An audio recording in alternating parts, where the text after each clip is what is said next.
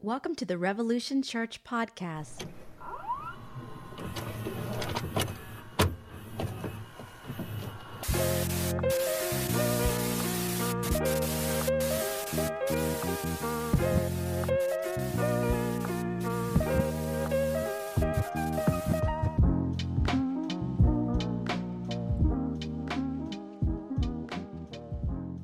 I need a set designer, I think. It's very cluttered back here. Any set designers out there? I never thought I'd have to start thinking about set designing. Maybe I'll go back to the old position. I just moved my couch, so I don't know. I got a lot of photos here, a lot of crazy stuff here. Oh, thank you everyone for the Happy Father's Day wishes. Happy Father's Day to all of you out there. My parents were always so like decorating with their sets and everything, and this was originally just to be a crazy part of my house, but now it's, I don't know. Maybe I'll set up a fake space station or something next time. Big picture of Jesus or angel wings.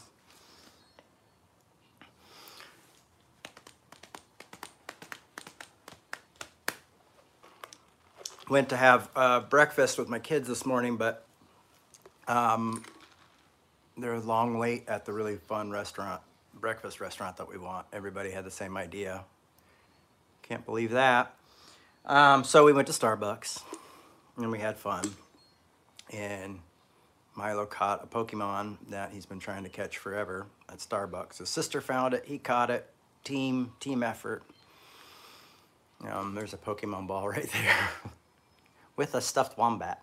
Not a real stuffed wombat, but wombat. That's my favorite animal in Australia, period. But I'd like to have a pet wombat.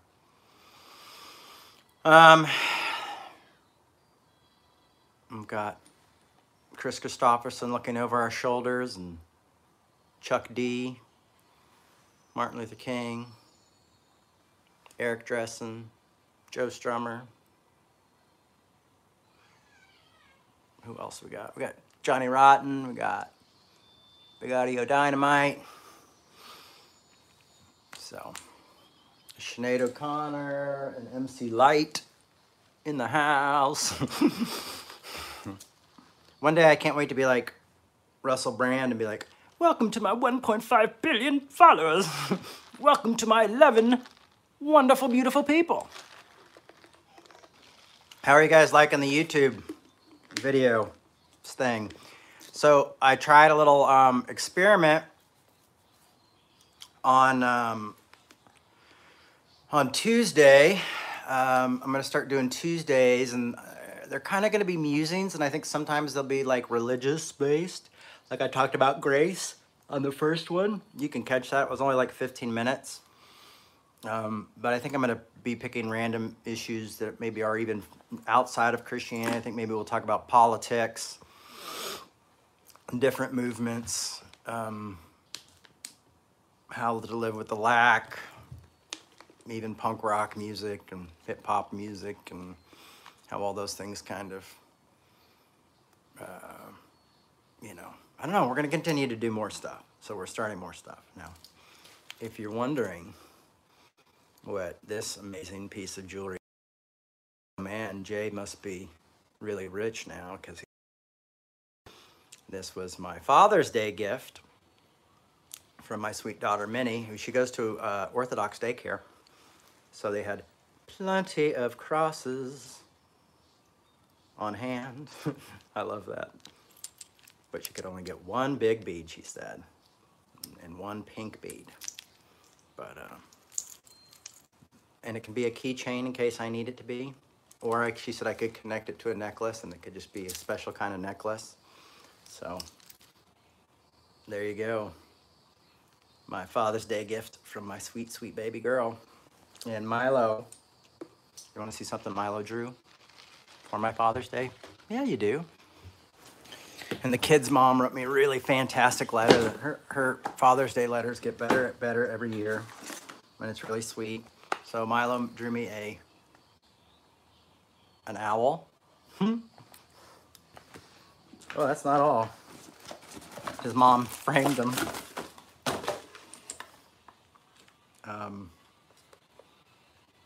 A spider. And this, don't tell Milo, but I think it's a crow. Anyway, share some of that with you.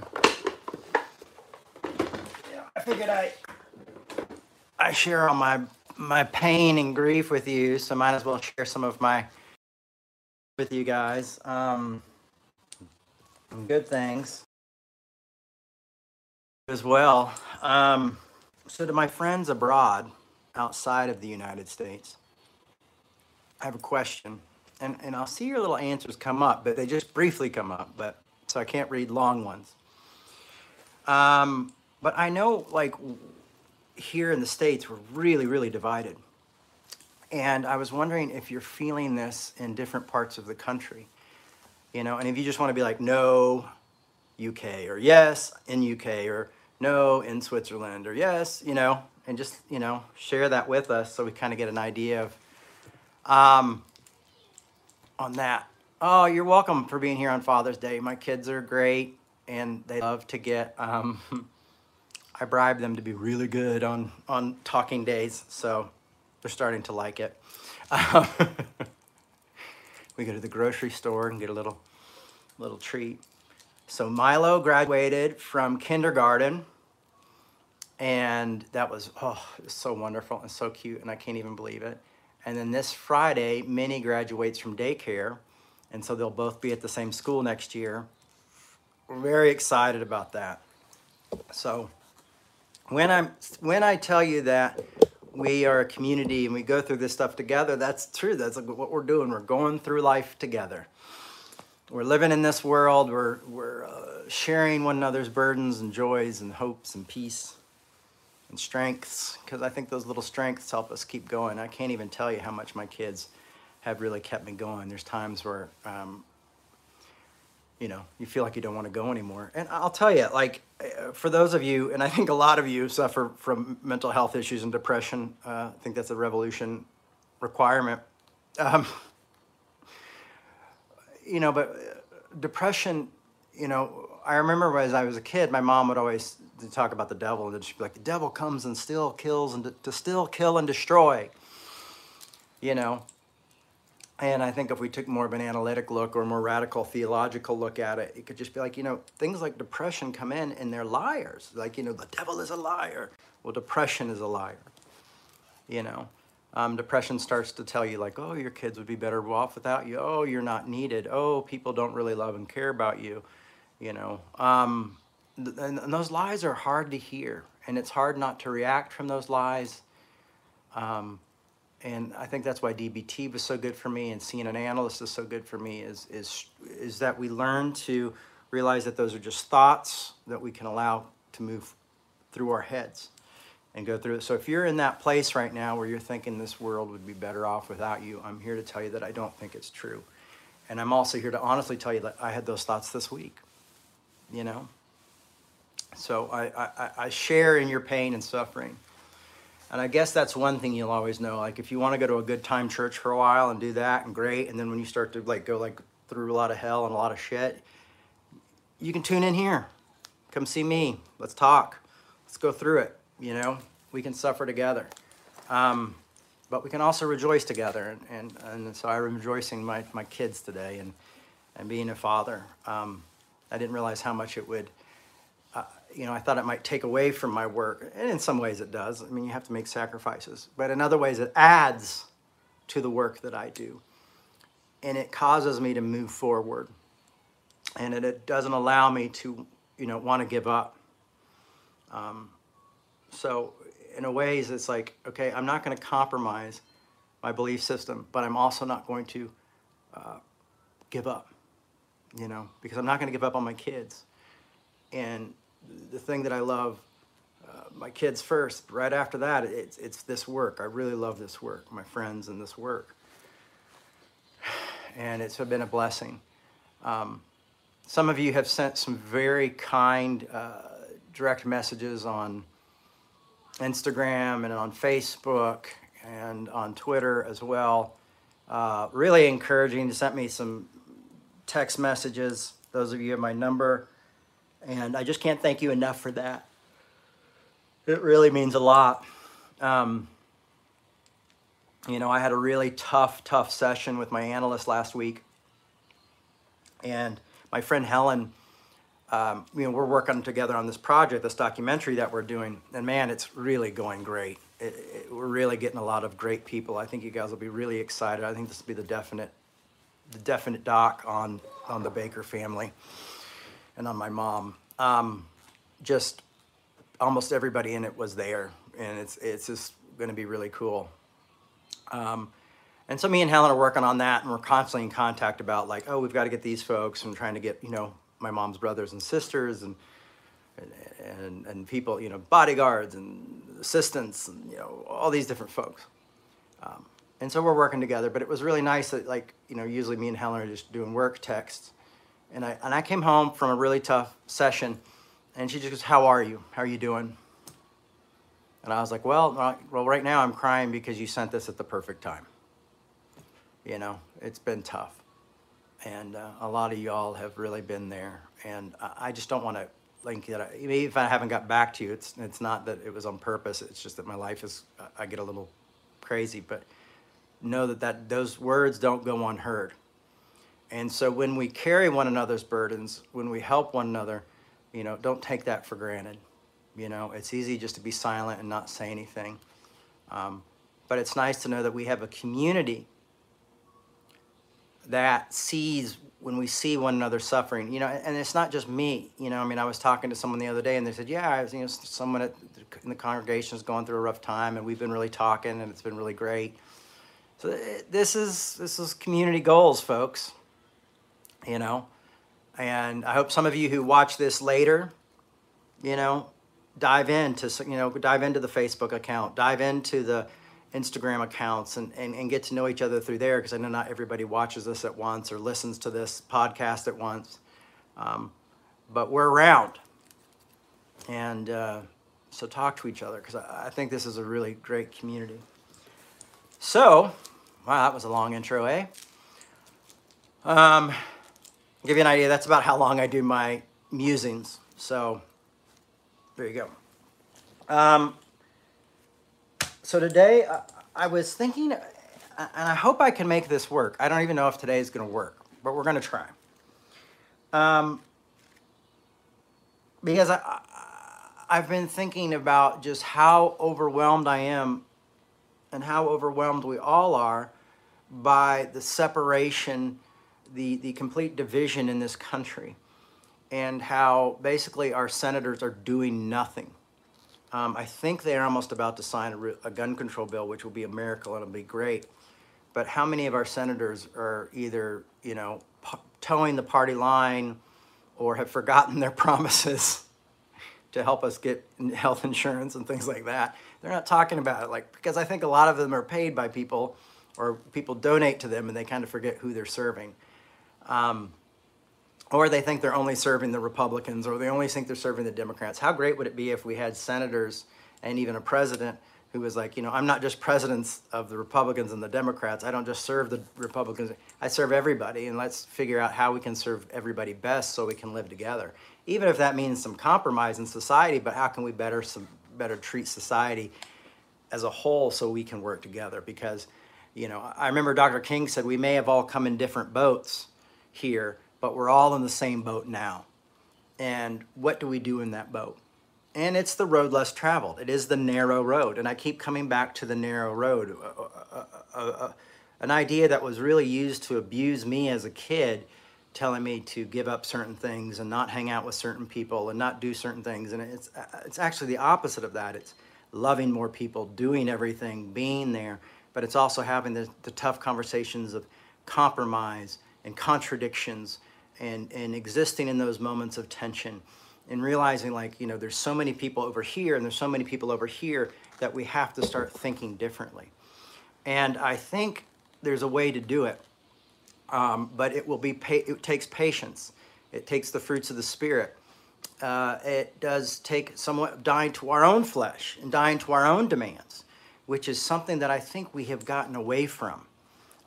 within our culture. We almost have this like completely, we want to be completely enjoy life, and we want to completely be accepted by everyone, and we want to just have this whole thing. And I will tell you this, that's not how the world works. That's not how a society works that we live in. We're all very different in different ways. And so how do we make allowances and room for people's differences, even when you might find those differences hard to deal with? You know, Paul Tillich would talk about often when we disagree, even harshly, we hear each other's words and we see what's behind those words, and we hear each other, and we recognize our humanity. And we're going to have to realize that humanity is a lot more complex than we think, and that we just can't get everybody to go like, well, we'll all do this and everything will be cool. But I'll give you an example. I had a relative who said to me, well, didn't say it to me, said it on Facebook, was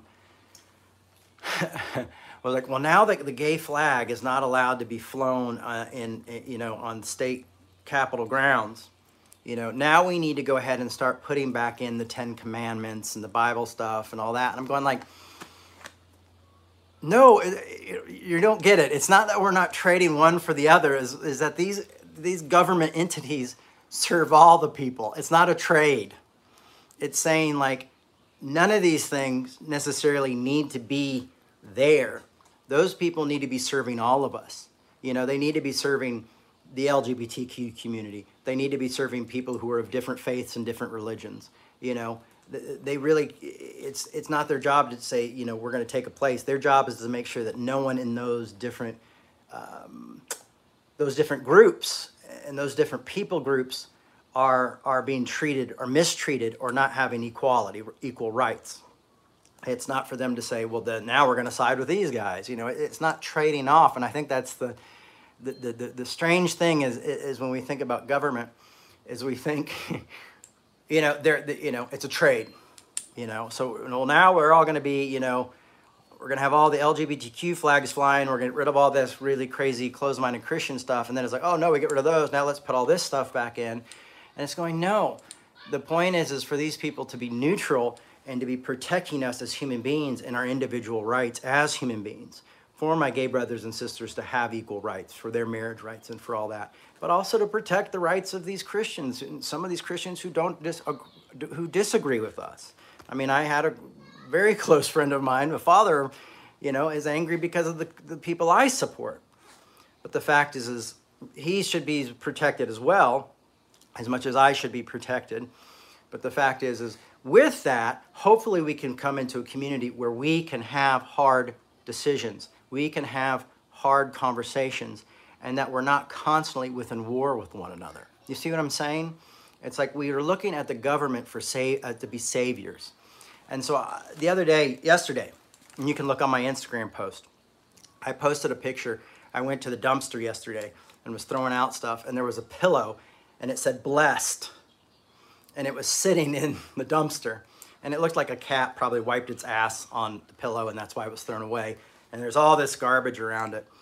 And I just put #blessed.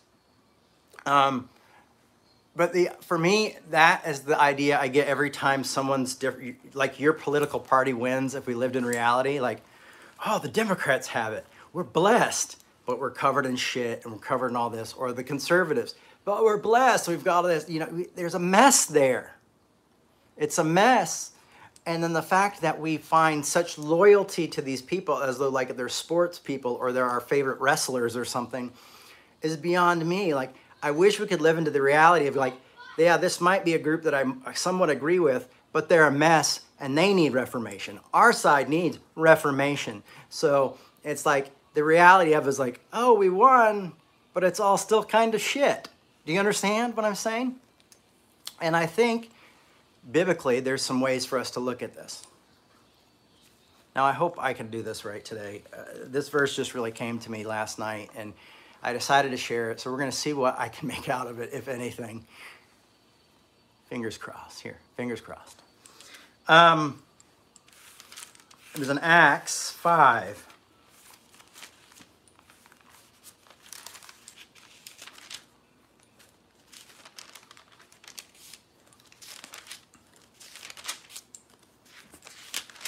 And I believe Paul and a lot of the apostles are on trial here.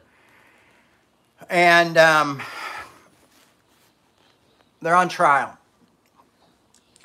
And so a religious teacher gets up to talk about what's going on with these Christians who are on trial and what he's going to say about them.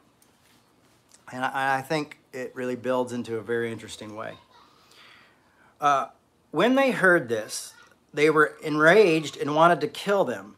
But a Pharisee in the council named Gamaliel, a teacher of the law, respected by all the people, stood up and ordered the men to be put outside for a short time. Then he said to them, "Fellow Israelites, consider carefully what you're proposed to do with these men. For some time ago, Theodias rose up claiming to be somebody, and a number of men, about 400, joined him, but he was killed, and they all who followed him were dispersed and disappeared. After him, Judas, the Galilean, rose up at a time of the census and got people to follow him. He also got people to follow him. He also perished, and all who followed him were scattered. So in this present case, I tell you to keep away from these men and let them alone. Because of this plan of this undertaking, if it is of human origin, it will fail. But if it is of God, you will not be able to overthrow them. In that case, you may even find yourself fighting against God." And I thought how important this is, especially when I see so many people who don't like biblical scholarship these days. You know, I bring up biblical scholarship on some of my work, and people go, "Oh, you're just trying to, justify your sin." I'm like, well, I'm not trying to justify anything. Well, I am trying to say certain groups are accepted that you might miss because you're not studying the right scholarship. I was reading from Acts 5, 33 to, I believe, 39. And so I love this insight of this Pharisee saying, let's see what happens, And I've seen this happen where Willow Creek in Chicago, when me and the folks from Soul Force went and met with them, it was kind of this thing of like, well, you may be fighting against God. And the interesting thing was they broke off their relationship with Exodus, the anti-gay church, and now they're doing something different. So it's interesting to see how these things happen. Is if we are willing to let them kill people, we go, okay, what's going to be the outcome? How will this follow? I mean, remember how the Calvinist movement was? It was very anti-women, God was kind of this angry monster, and Mark Driscoll was kind of leading it, him and the guy out in Minnesota, and now, where are they now? I mean, they're still around. Piper's still around. Driscoll's still around, but they're not around like they used to be. Most of their people are scattered. I mean, I see a lot of people who are really disillusioned by those words and by those things. And it was like, it was a no-brainer. It was what that conclusion was going to be.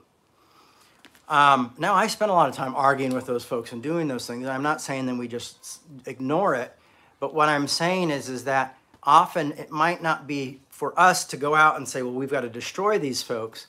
It might be up to us to say, like, what's the logical outcome to something like this? What is a logical outcome where people are being treated hurt and full of pain, and they're being told to treat women like second-class citizens, or they're being taught that they're the only special ones that are going to get to heaven, So, and the logical conclusion was it just doesn't work after time.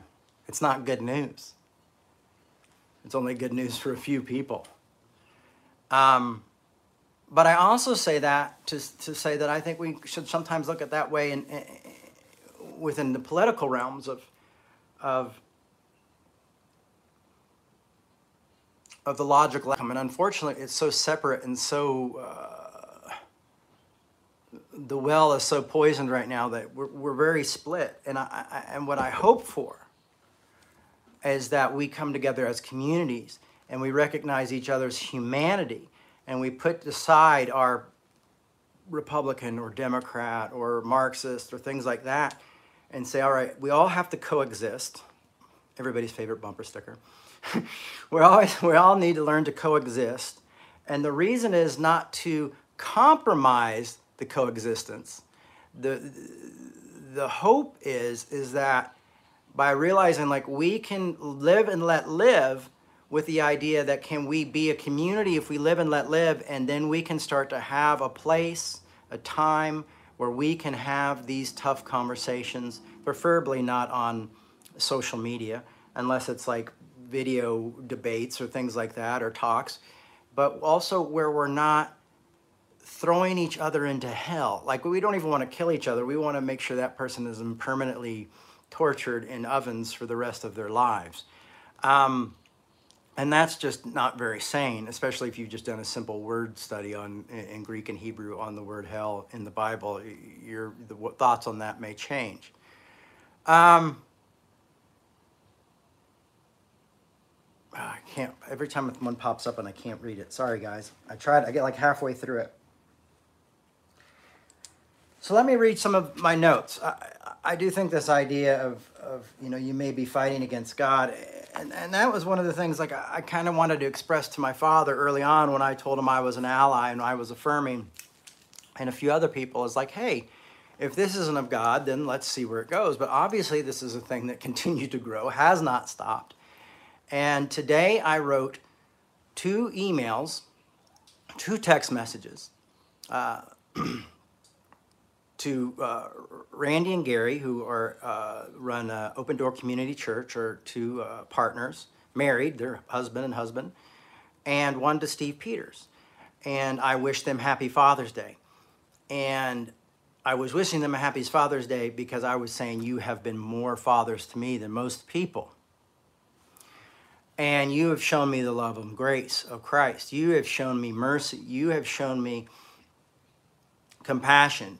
You have had the patience for me that when I disappear and I go inside myself and I don't talk, you've not said, well, screw you, you're too quiet, or you're too introverted. You've given me time and space and respect. And there's something that's so beautiful and important about that. So for me, I see the fruits of the Spirit. I see the fruits of the Spirit that I'm finding: peace, patience, kindness, and joy from my LGBTQ brothers, my gay brothers right now, my gay brothers and my gay fathers, my gay dads who have taken these places in my life to be there for me. I think of Lawrence Richardson, who's transgender, female to male. But when I see Lawrence, I never think about that. I think of a great pastor. I think of the guy who came and saw me when I was in the mental hospital and sat with me and was like, don't give up. This isn't the end. This is just part of your story. This is part of your journey. And it wasn't about, and he never was like, I'm black and I'm trans, and so I know what it's like to suffer more than you. No, it was never that. It was saying that we know what it's like to suffer together as brothers in Christ, in a community, as humans. We know what suffering is without having to have the hierarchy of suffering, and relate to one another and help one another by carrying each other's burdens, rather than saying, oh, your burden's a little lighter than mine. No. That wasn't getting us anywhere. But what got us somewhere is that we're humans going through a human experience. And sometimes that experience looks like being victims of misinformation, where you become prejudiced or heterosexist or things like that. Sometimes that going through that goes not feeling like you were born the right gender. I mean, these are the human experiences. These aren't individual experiences. This is experience. We see it everywhere. These are people who are having human experiences. you know? And we see people who struggle with it. We see people get very angry with it. And often I think people get angry is because they're not being recognized as humans. One of the great things that the Apostle Paul did and that Jesus did was always going to the person and not exposing that they were sinners, they were bad, but that they saw their humanity. I mean, almost all of Paul's thing is saying, you guys come from, in Galatians, you two come from completely different backgrounds. There really is no reason you should get together. You should probably be at war because, one group thinks they're chosen by God, the Christian God, the Jewish God, and the other group thinks like, well, we've been worshiping lakes and mountains and all this stuff, but we want this Jesus thing too. But we don't want all your, religious traditions. And they're fighting, and Paul's going like, hey, it's okay. You can keep your traditions on this side. You can keep your traditions on this side.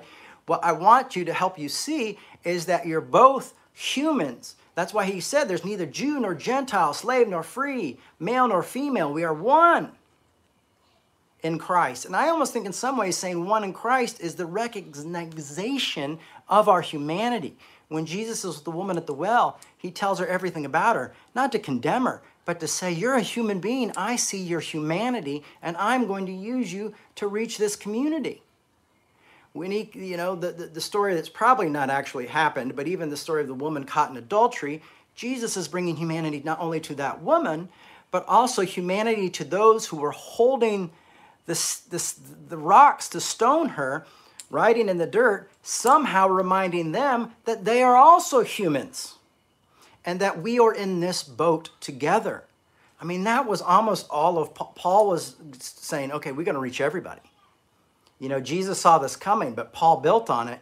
And Paul's whole message was trying to be like, this is not a religion for one group or another group. This is for everyone. Grace is for all. Grace is anarchy.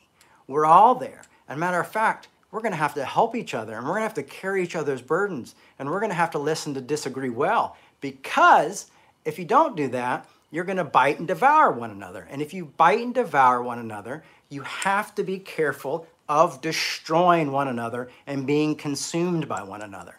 And so what I would say that's happening definitely in the United States right now is that we are being consumed by one another in such a horrible way, and it's really hard to see people that I love on both sides speaking with such venom on their lips and such poison on their lips when we are called to take a narrow road, when we are called to die to ourselves. I don't know what we think dying to ourselves actually means, but it means I'm going to die to myself. We've got to be the change. If we want to be the change we want to see in the world, then we have to go, I'm going to have to be a little bit more patient.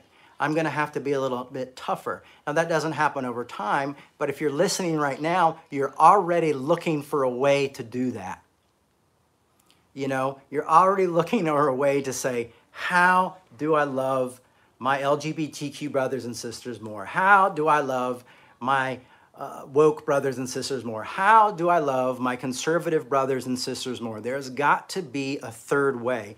And that's why it's a narrow road, because it's a difficult road. That's why it's covered in thorns and thistles and things like that, because it's a painful road. Do you hear me? Can I get an amen? I'm always going to challenge you. But I think it's a better way. And I think this is how we start Reformation. I mean, that was the great thing about Dr. King. I'll say it again. When Dr. King was assassinated, Jesse Jackson said, one of the first things that Jesse Jackson said is that white people lost their best friend. He was basically saying white people lost their advocate.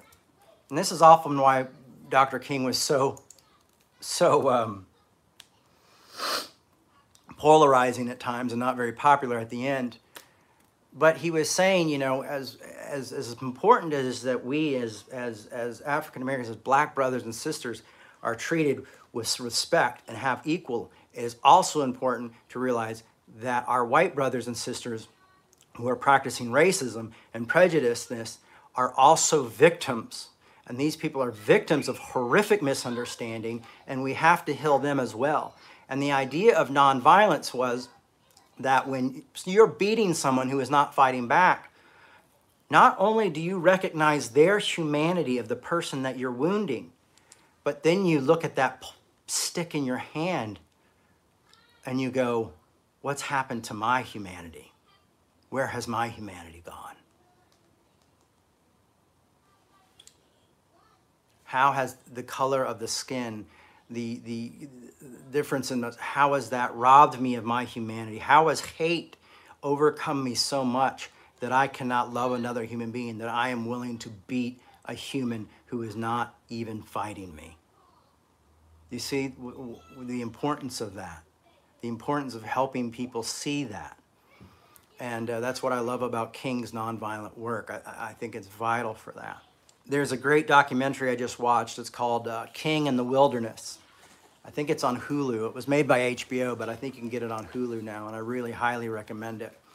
Also seeing how King's followers, deal with his shortcomings and his failures.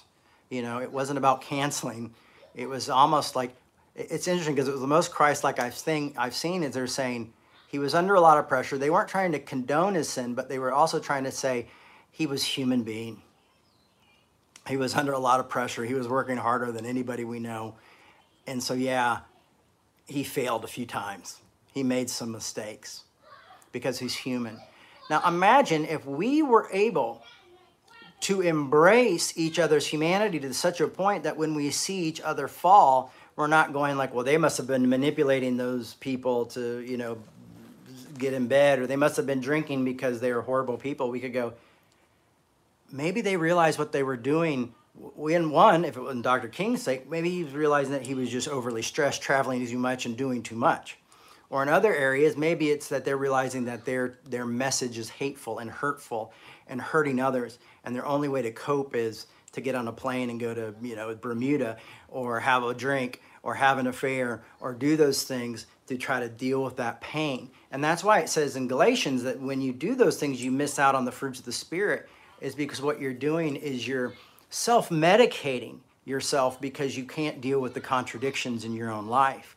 You can't deal with the fact that maybe I've sold out to these people and I can barely sleep at night. And I think that's why we see a lot of addiction in celebrities and musicians. And I guarantee you, if you looked deeper into politics, you'd see it more. And why we see pastors fall apart. Because sometimes it just doesn't feel like God is there. And you've got to show up every week and say, God's here, and God loves you, but God doesn't love those people. And you got to go, how can I continue to speak this? And you have to medicate yourself to deal with that feeling of hypocrisy. I mean, this is the kind of things that if we're able to have empathy for our enemies, and when Jesus said, love your neighbor as yourself, love your enemies, be kind to those who persecute you, this was the idea of saying, let's look a little bit deeper. I mean, I can definitely tell you there are some senators who are just mentally broken. I mean, you've seen them. They don't make any sense. They're just mentally broken. They're under way too much pressure. They can't handle it, and they're saying insane things. And we mock them and talk bad about them, but at the same time, it might be like, hey, maybe we need to change the way senators work. Maybe there need to be shorter terms for them and limited time that they can spend there. And maybe there should be like wellness checks and make meeting with therapies like police have to do, and they take someone's life or do things like that. They have to meet with a therapist and a counselor. These are people who are helping lead our country. They're under a lot of pressure. There might be so there might be some ways to reform the Senate, reform our government, and also Ted Cruz drives me insane. I have to say, somebody put Ted Cruz up there. It's really, really hard. Him and I saw somebody else wearing a shirt for somebody the other day. And it was hard not to just judge their whole life based on just the shirt they were wearing. The guy whose dad was the big, what was he? Oh gosh, I can't remember the guy's name. He's also, I think he's in Kentucky. I think he's out of Kentucky, but I'm not sure. Ron Paul. I think it's Ron Paul. And I hear the guy's wearing a Ron Paul shirt. And it was really hard for me not to just be like, this guy's wearing a Ron Paul shirt, so he just must be a completely 100% horrible person. But I'm just saying, oh yeah, Rand Paul. It's really, really tough when we can't even have these conversations because the world is broken. And honestly, I've never seen the country in such a mess in my life. I'm obsessed with Belfast, Northern Ireland, and the troubles that they had there. And I see us leading on a much grander scale of that type of thing. And I still come back to blessed are the peacemakers. And how are we peacemakers? And how do we make allowances for everyone to live even when we can't change their own thoughts or their personalities or the things like this? It's hard, it's tough.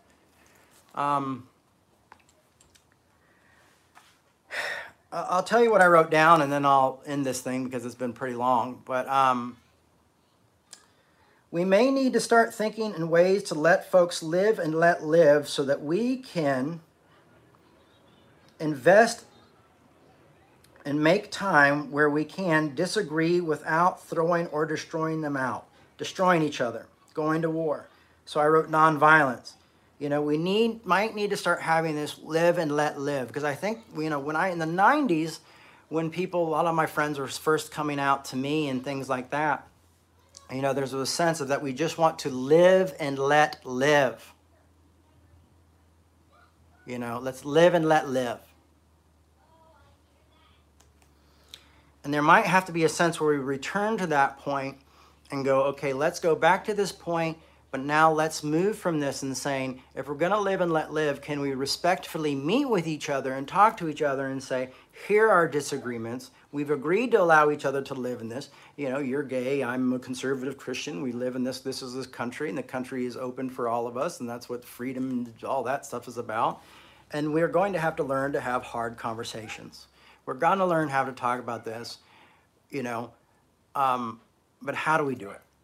How do we do it in a productive way that doesn't lead people to suicide, to homelessness, to brokenness? You know, how do we keep people from kicking their gay youth out? How do we keep families from like recently ostracized because of, honestly, because I think I stood up for because I shared a story with my dad about my transgender friend Lawrence, who helped me when not a lot of people were helping me. And then I saw Jesus there, and I think it frightened him that I was somehow rewriting the Bible. But that was my experience. I experienced my experience, strength, and hope. And how do we have these conversations and realize the fruit of the Spirit is acting within people that we might not agree with? You know, I mean, it's funny as I'm working on this documentary, how many people I start to see in my life who laid the foundation for me to be who I am today and to be such a survivor, that those folks, a lot of those folks are very conservative, you know, and have very conservative views. Maybe it's time for us to start loving those who are falling victim to greed and to start thinking of ways to help them back on the path. Also things how do we lead to reform that will help us all work together and move in a more human way. We find ourselves stuck in the same boat and destroying the other. It's not working. It's not working. It's not working. Canceling each other, it's not working. People have different opinions. People vote different ways, you know. But if we just continue to call them awful and horrible and tell them they're enemies and that they're small-minded bigots or that people are perverse and just want to do whatever they want to do, we're just throwing more fuel on the fire. We're not changing anything. We're just creating a greater divide. And there's nothing in Christianity that encourages a great divide. It's just not there.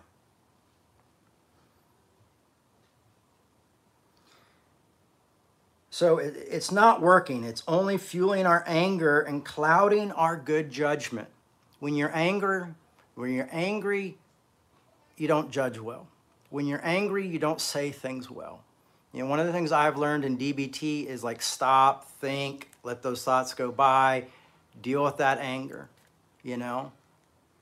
And I like revenge. I see someone just wrote revenge. That was the biggest word I saw. But man, revenge feels really good. But ultimately, it just doesn't change anything. Then they get revenge. And then they get revenge. And so violence is just a cycle. You know, Dr. King said, love is the only force capable of turning an enemy into a friend. And what we might have to learn to do is love people who think differently than us, disagree with us, and as King did, maybe even love those who don't recognize our own humanity. You know, I love my father, even though he's not sure I'm going to make it to heaven, even though he thinks I'm rewriting the Bible. I still love him. It's hard. It breaks my heart. It keeps me up at night. It makes me feel very sad. There's times I break down and cry, so I'm not saying this is an easy thing to do. But what I'm saying is it's the higher road. And I really believe what we're talking about is Reformation here. With all 21 of us on this watching live, this is what's calling us to go further and greater. And we can do this. I think the Reformation is probably going to start in Canada with Zoe, to be honest with you. This is not wanting to slow down. It's not slowing down. It's not saying like, oh, Dr. King, just wait a little bit. It's not that white moderate bullshit. It's not wanting to slow down. It's actually rethinking our tactics to actually get things done and move forward. So eventually this will speed things up, in my opinion. We must use, our freedom and ourselves from the grind and look on the. We got to separate ourselves. Sorry, my handwriting is sometimes really bad. We got to separate ourselves from the grind and the locking of the gridlock of the binary thinking. We've got to say no more gridlock. And as we're in gridlock, and the more we're nasty to each other, the more we try to cancel each other, the more we do this, we are going to be stuck in this gridlock, and it's going to eventually turn to violence and war with one another. Honestly, there's a chance that someone like Donald Trump will run again and win office.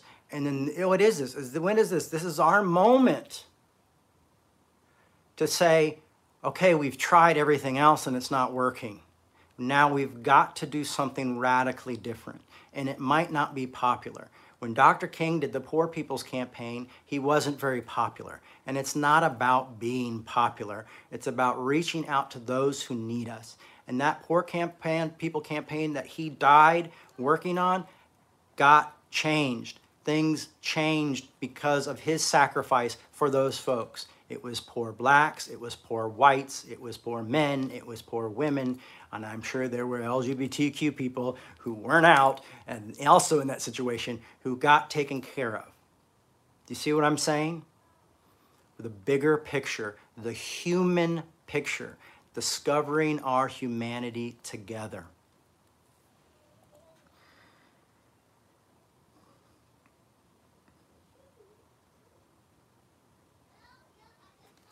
So this works. This type of anger works for sports. And that's why I used that my garbage dump earlier with the blessed thing in it and all the gross stuff and the poop smeared on the blessed pillow all in the middle of the garbage is because it's like, oh, our team won. But it's like both of our teams are shit. I mean, can we just be honest with each other? I don't want to live in the world where it's lesser of two evils. I don't want evil. I just want humanity. And humanity's messy. And being messy is okay. That's part of our lives. We got to get over the shock system of when people fail and make mistakes. I used to think that the progressive churches would be more open to restoring and helping pastors who had affairs or did things like that. But I watch them online and I see them tear those guys apart as well. It's like there's no grace for the great mistakes. There's no grace for humanity. There's no place for pastors to be haphazardly human. And so what you have is pastors with a lot of secret lives. You have leaders with a lot of secret lives. Why? Because they are afraid of you. They are afraid of how you will react and that you will destroy them, because there is no room to fail, because there is no one who wants to do the hard work of restoration. Gently and humbly restore one another. If you think you're too good to restore someone, you're only fooling yourself. You're no one at all. And think about the restoration felt like, and how you felt like you had a plan. Return the favor without just thinking it's something only gays do, or something only Christians do, or something only politicians do, or something only these people do. No, it's something that humans should do for one another, Christian or non-Christian. We must find a new way of being extreme. Extreme with the fruits of the Spirit: peace, patience, kindness, joy, long-suffering. I think I missed a few. Mocking one another is only stoking the pain and the anger. Even when we must love from afar, we can leave the door open. And that's what I've done with my father. That's what I've done with people who've cut me off, as I've made it very clear at the end of our relationships, the end of our friendship. I even sent this text to my own dad. The door is always opened if you want to have a conversation. I'm always here if you want to have a tough talk. Because what else can I have to lose? I lose you completely, or we can sit together and argue. At least if we sit together and argue, we see each other as human beings, complex, different human beings who are on a different, a different road. And we can talk about those different roads. I would love to be able to sit down with my dad and say, the reason I am the way I am is because you taught me to study, honestly, in such a very legalistic Assemblies of God way, that when I started doing,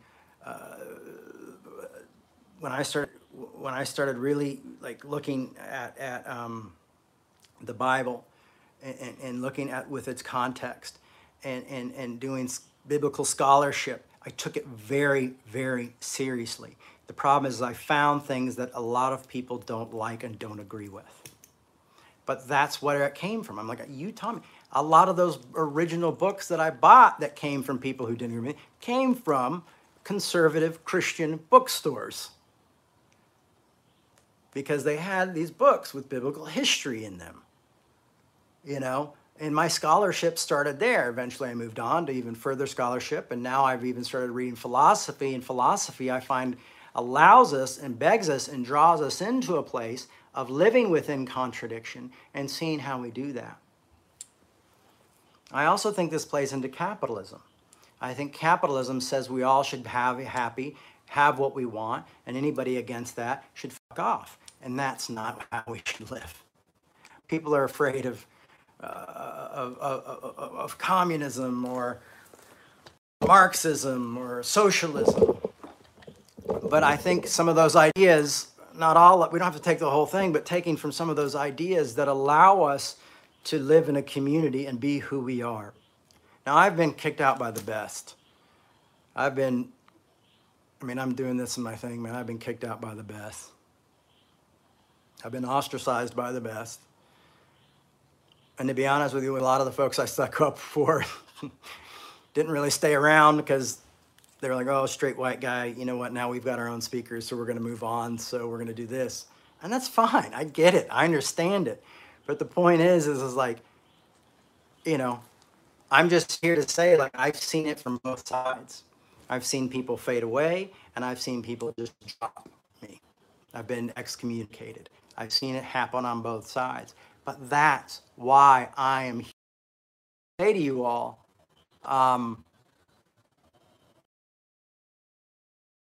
narrow road. This is,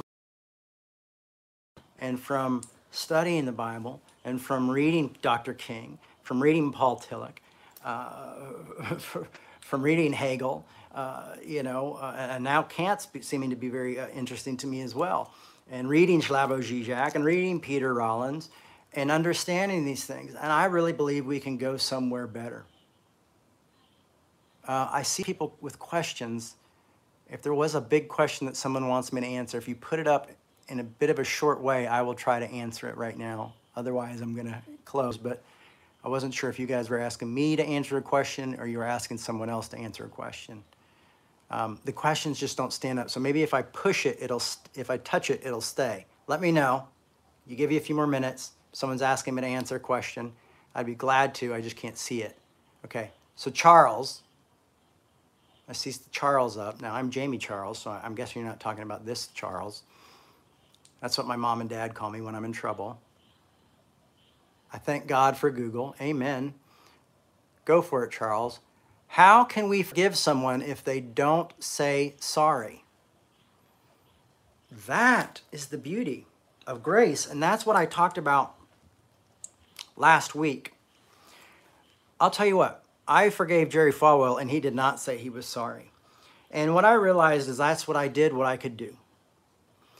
But what I realized is my unforgiveness for Falwell, my judgments for him and other people like him, were tearing me apart, making me a bitter person, making me someone who was not very fun to be around. And my sermons reflected it as well. Here I was preaching about grace, but I was preaching about grace in such an angry way. It made no sense. It's like, I'm preaching about grace, but where's grace at, And when I realized that I could forgive someone, that's all I could do. Their reaction to me made no sense. I feel like this when I go through breakups and stuff. You're like, I really want to, but you haven't said you're sorry. But sometimes you just go in and say, listen, I've forgiven you because I've got to move on with my own life. And if they can't accept that forgiveness, if they can't return that forgiveness, if they can't see what they've done, you've done what you need to do. And what you've got to do is realize you're accepted, but also realize that there's grace there for them. And I honestly say that I don't pray a lot. But when I would do, that's the type of thing I would be praying, is that they see that grace is there, and that there's some sort of transparency there. Because if we want everyone to apologize who's done anything bad, that's going to freeze it up. So sometimes you have to forgive people on your own benefit. Sometimes you have to take the road less traveled, because that's your side of the road, is forgiving. What they do with it, that's up to them. It's like when someone is angry at me and doesn't want anything to do with me, if I try to talk to them and they still feel the same way, I have to realize that that's more about them than it is about me. And that they may be struggling with a lack of forgiveness. Now, I have also forgiven people, and 5 years, 10 years, even 20 years down the road, they have come back to me and said, hey, at the time I wasn't ready to say I'm sorry, but now I realize how hurtful I was and how much damaging I did to you, Or maybe they die before they do that. But maybe inside of the late nights, they've been thinking about, I really should have done that. I needed that. You just don't know we're all so different. And we all have so much going on, not just consciously, but unconsciously in our lives.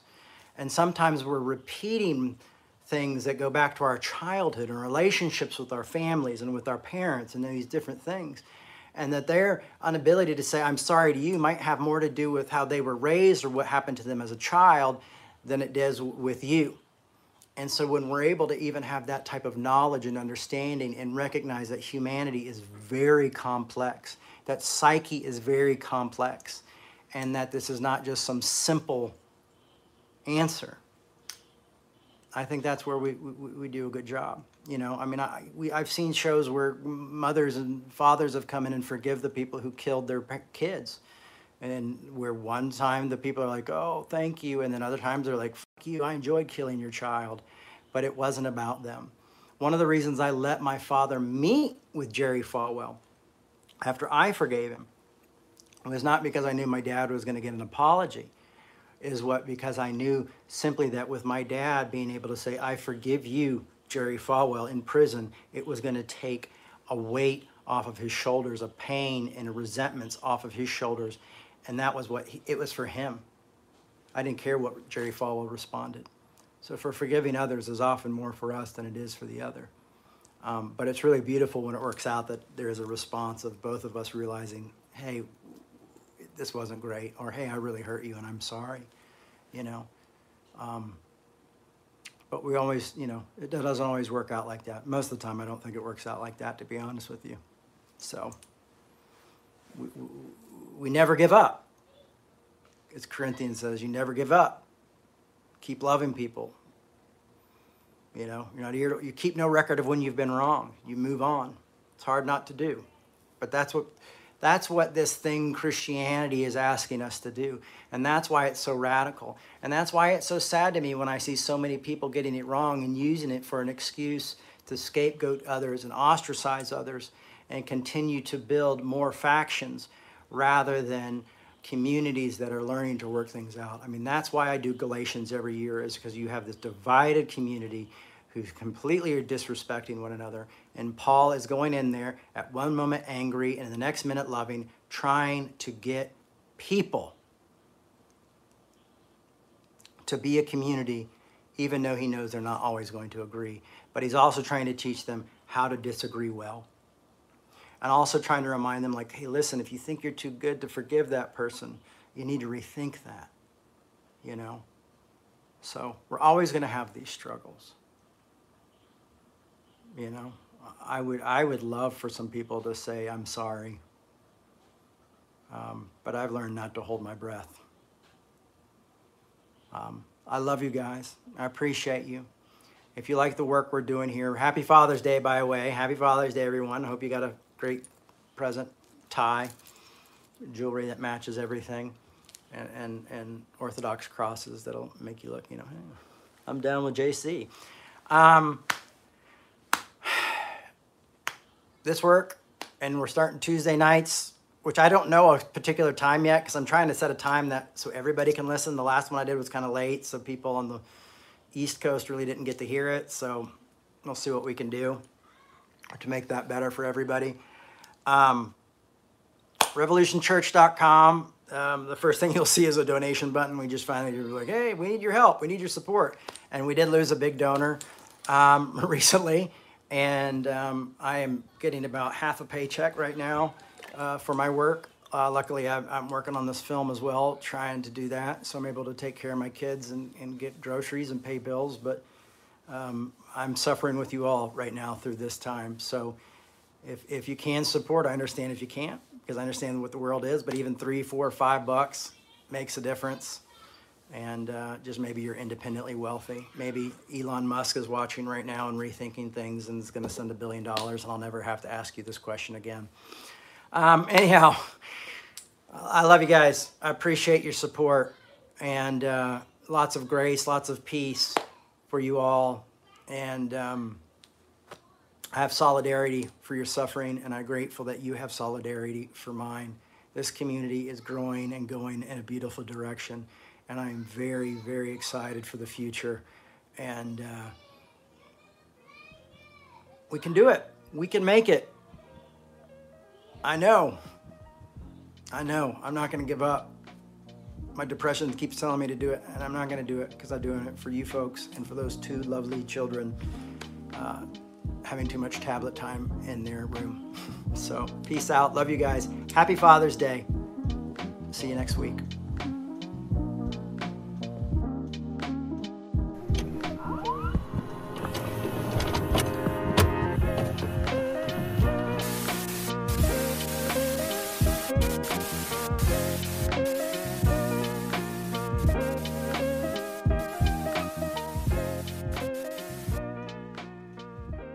Thanks for listening. We hope you enjoyed this podcast. To make your 100% tax-deductible donation today, please visit revolutionchurch.com/donate. You can also learn more by clicking the donate section on the website.